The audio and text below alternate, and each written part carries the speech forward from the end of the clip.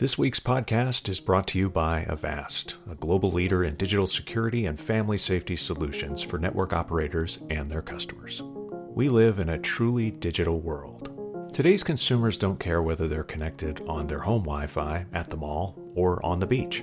They expect their providers to protect their online lives at all times. Avast has over 15 years of experience delivering award-winning security solutions to network operators around the world. With over 435 million users globally, their advanced AI security leverages threat data from the world's largest consumer threat detection network. AI-based security is deployed at the device, router, and 5G edge network to provide a comprehensive and fully converged solution for all devices. Consumers enjoy peace of mind wherever they go and however they connect. Work with Avast to enable a simple, single solution to the complex, connected world of tomorrow. Learn more at avast.com/partners. That's avast.com/partners.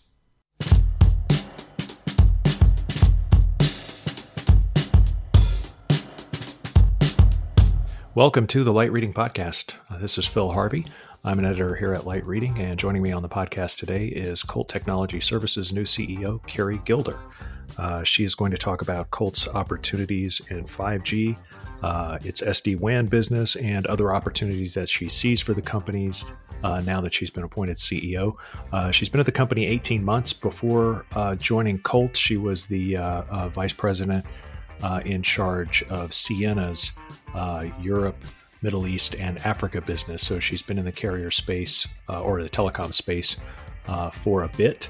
And she certainly has some ideas on how Colt will continue to expand and also take advantage of its assets and physical infrastructure in many European markets. So you'll hear all of that and much, much more coming up right after the break.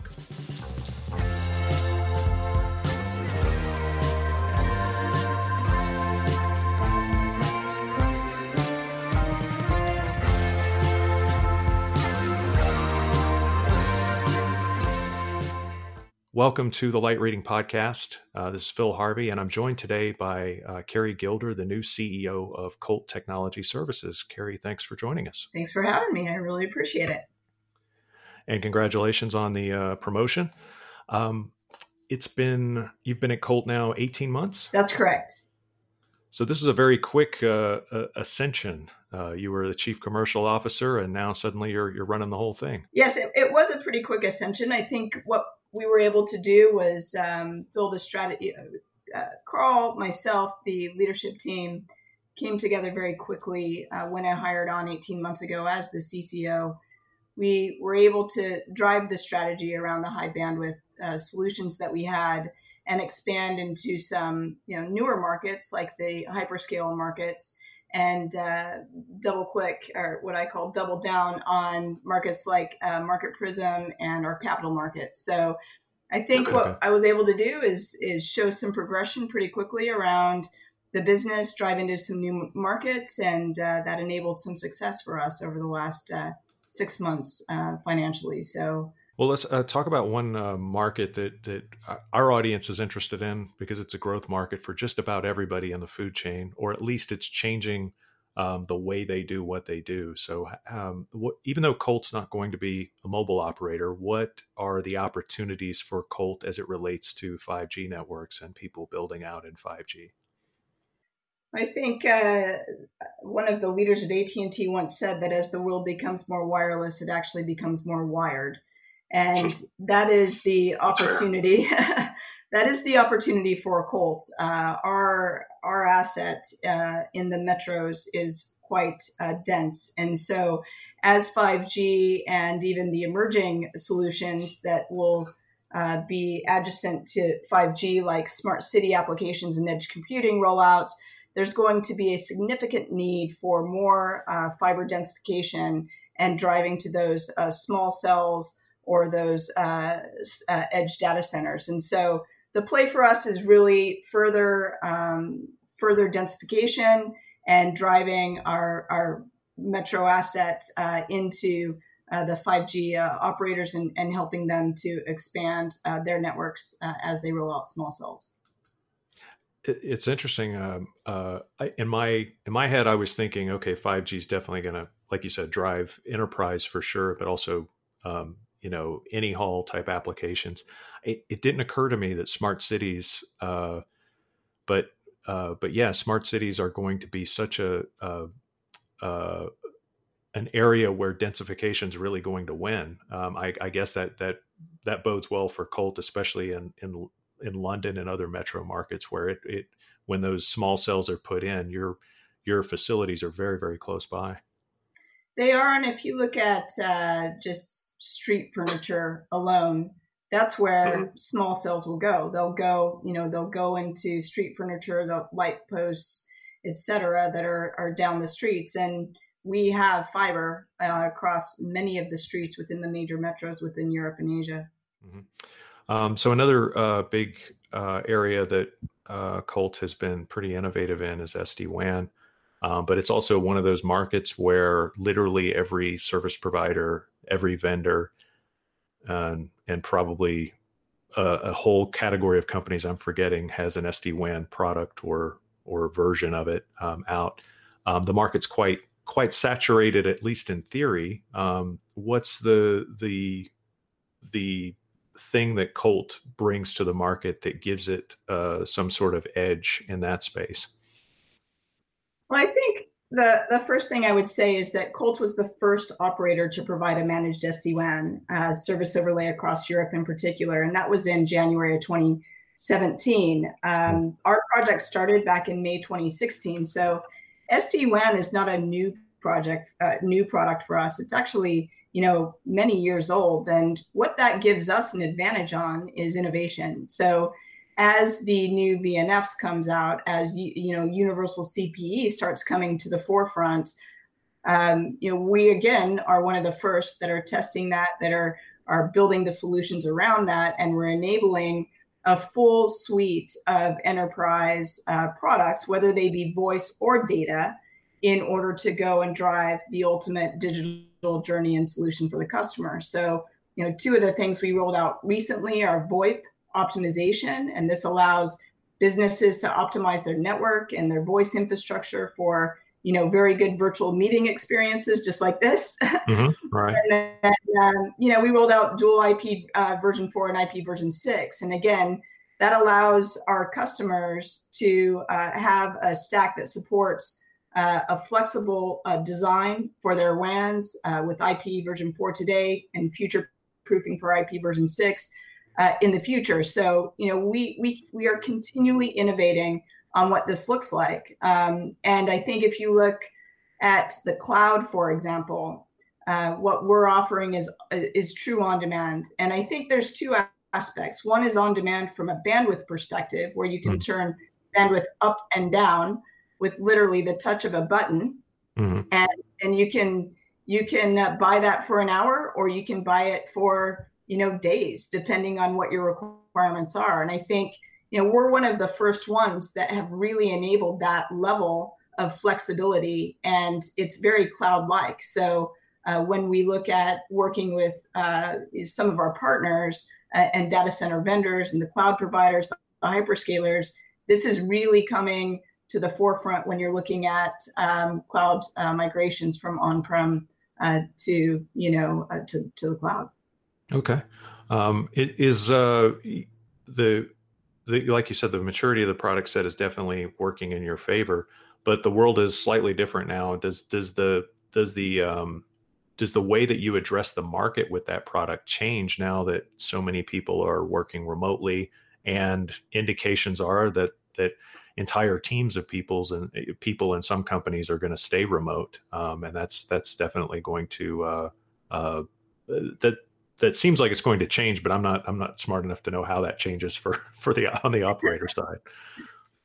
I think it does. I think what it changes is just that access point. Where is the access point now? Where where that bandwidth resides, and where does it shift? And what we saw was a shift to the internet service providers, the ISPs, and to the CDN networks, once we moved into a virtual environment. And so, you may not need as much bandwidth to the tall, shiny building in the metro, but you will still need it, to the data center and to the service provider. And the good news is Colt is in a position where we can provide all of that or any of that, depending on what you need. I do think it will change. We did a survey with our employees recently, and it was a resounding more than a third actually wanted to stay in a full work from home environment. So, and I think you have the likes of Twitter who are saying, yes, we're going to move to a full work from home environment. Whether that's reality or not, we don't know. But I do think that the mobility of the user and where the enterprise customer is now is going to change. Yeah. Well, Twitter's based in South of Market in San Francisco. So I would speculate there, even though they're saying they work from home, I think there are people that are still stuck in traffic from before the pandemic. Actually, they're still in their car. They're like, I know I'm late. I'm going to get there eventually. But so maybe it takes us a few months to be able to tell in their specific case. I lived and worked in that area for a little while, and I don't really miss it. It's quite a lot of people trying to get into that city. But anyway, back to that reality. In Colt's case specifically, is that changing your workforce, or are you all about to become more distributed in that way because folks are deciding they can work from home more often or maybe all the time? I mean, one of the things we're definitely looking at is our flexibility around working, ways of working, where you work, when you work. I think that is all going to go. It is going to change. It already has changed. And what we found is that when we were able to move quickly, within 48 hours, we almost had our entire workforce working from home. And when we did that, of course, there's a bit of fear that productivity is going to go down. But what we actually saw was the exact opposite. We saw an increase in productivity. And whether that was because people are no longer commuting, they're possibly getting much more sleep than they were before because of that, or because the reality was, we are seen as critical infrastructure, and we had a job to do. We needed to secure the environment for the healthcare centers, the hospitals, the grocery stores, the banks, for all of those critical elements of society to keep it going. We had to move quickly. And so we had to move our employee base quickly. And then that we had this ultimate goal to make sure that, society continued to communicate. And so what we're looking at now is what's best for our employee base to make that, that continue. Okay. Let's talk about expansion. That's always because we've traditionally known Colt as a pan-European operator, and recently Colt's expanded into the U.S. Do you continue to make further inroads into the U.S. and into North America generally, or what's sort of guiding your expansion outside of Europe? So we expanded in the United States in 2018, and that was really driven by our customer base. One, we wanted to create a true global connectivity backbone, for the enterprise. The enterprise is our ultimate customer. And we wanted to enable that, extension between Europe and Asia to include, some transit connectivity within the US. So we did that expansion. And since then, what we've done is really looked at it from a market perspective. So we will go where our customers need us. Will we be proactive about expanding and have a build it and they will come kind of scenario? That's not part of our philosophy going forward. We definitely have some virtual reality and some AI and a lot of fancy tools that are telling us where to build, but the reality is it comes down to our customers. Okay. That's as good an answer as any. You follow wherever your customers tell you to go. So this is we started to get into this a little bit earlier, but what changes for you between your job as chief commercial officer and your job as CEO? And then, how does, because in one role you're sort of focused on delivering and sort of producing commercially. On the other role, as somebody on my team said, now you have to answer to everyone for everything. so Yeah. I'm curious how you're sort of managing that transition. Well, first of all, I do a lot of meditation and yoga, so that helps. Yeah. That helps first and foremost. But what I would say is the big difference between the two roles, like you said, one's very functional, and you're in you are, even at the higher levels, you're still in quite a bit of detail around that particular function. In the CEO job, I actually have the opportunity to think broader across the organization, to think about how we can drive a strategy, for the next 3 to 5 years, and work across the teams in an extremely collaborative manner in order to make that happen. But right now it's interesting times. I said it's always exciting to become a CEO, but it's definitely interesting to become a CEO during a pandemic. Yeah. So, first and foremost is the health and safety of our employees, and making sure that our employees and our suppliers, as they are going out into the field and turning up connectivity for our customers, that they are safe, and that as we do go into reentry into the workplace, that we create that environment for them to be, successful from a health and safety perspective going forward. So I think what it does is it just broadens your perspective, enables some more time to think, and it gives you a broader scope as far as driving your strategy forward. Yeah, it's definitely you said timing. It's definitely an interesting time, because you're going to manage two really, I guess, monumental transitions. The transition back into, kind of whatever the new normal looks like, and then whatever's after that, kind of resetting expectations, and and maybe even changing the business to fit those expectations. So those are two pretty big agenda items. I didn't mean to stress you out. I'm just so I have stupid questions for you, and I know you don't have time for this, but this is just what happens.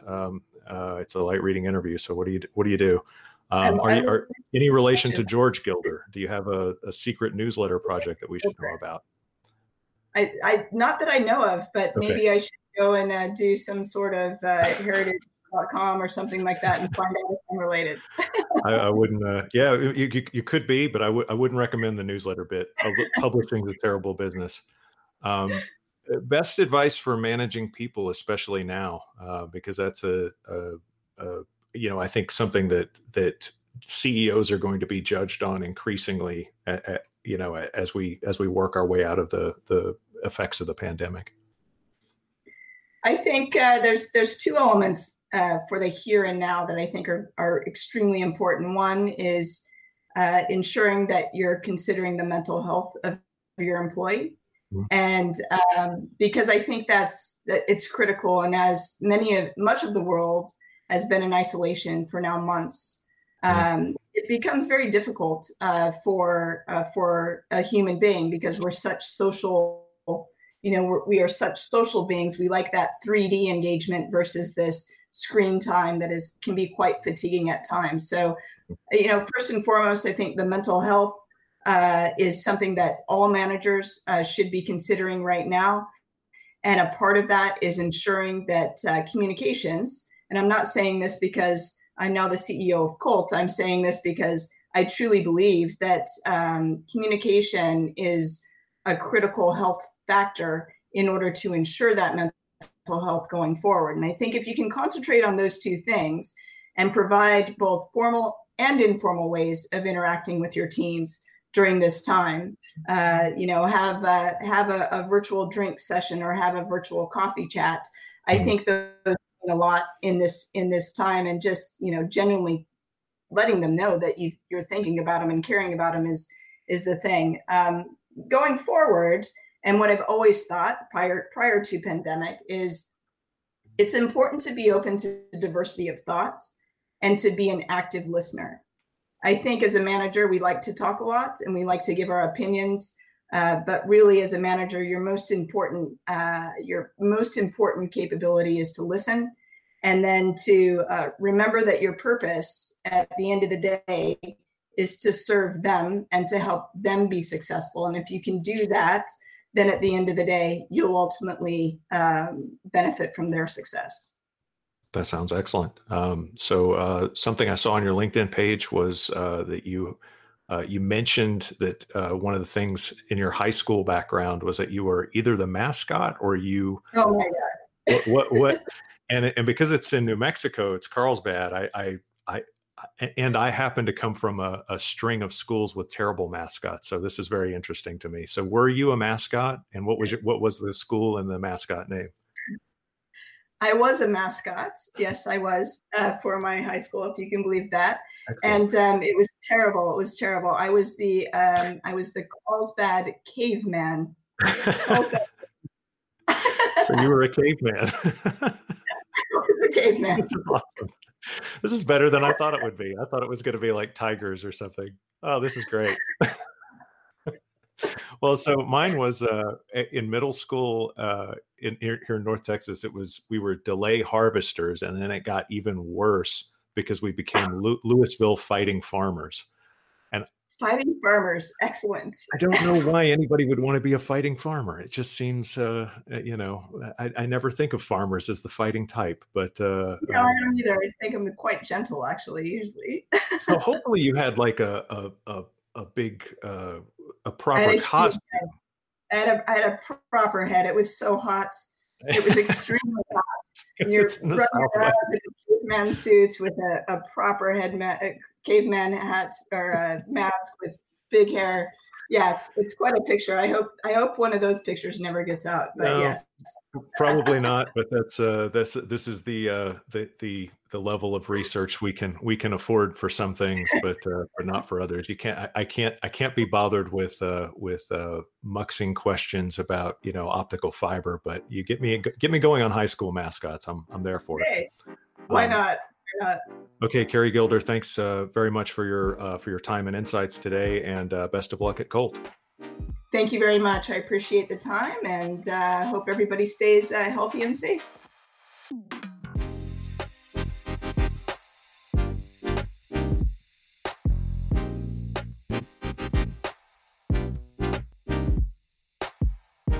I want to thank Avast for sponsoring this week's podcast.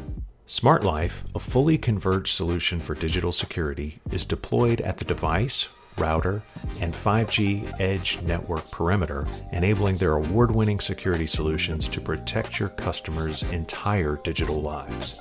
Together, Avast and partners can build products and services people can trust and will keep coming back to.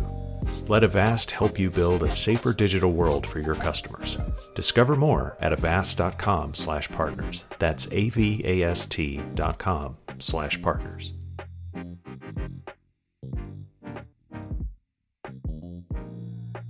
That is it. That's our show. Thanks very much to Colt CEO Carrie Gilder for her time and insights today. Thanks to our producer, Tian Fu, because if it weren't for him, you wouldn't be hearing any of this. Thank you, dear listener, because if you weren't paying attention, we wouldn't be able to get away with doing all of this at work or at home or wherever we might be. Please do tell a friend to subscribe, and thank you very much for listening to the Light Reading Podcast.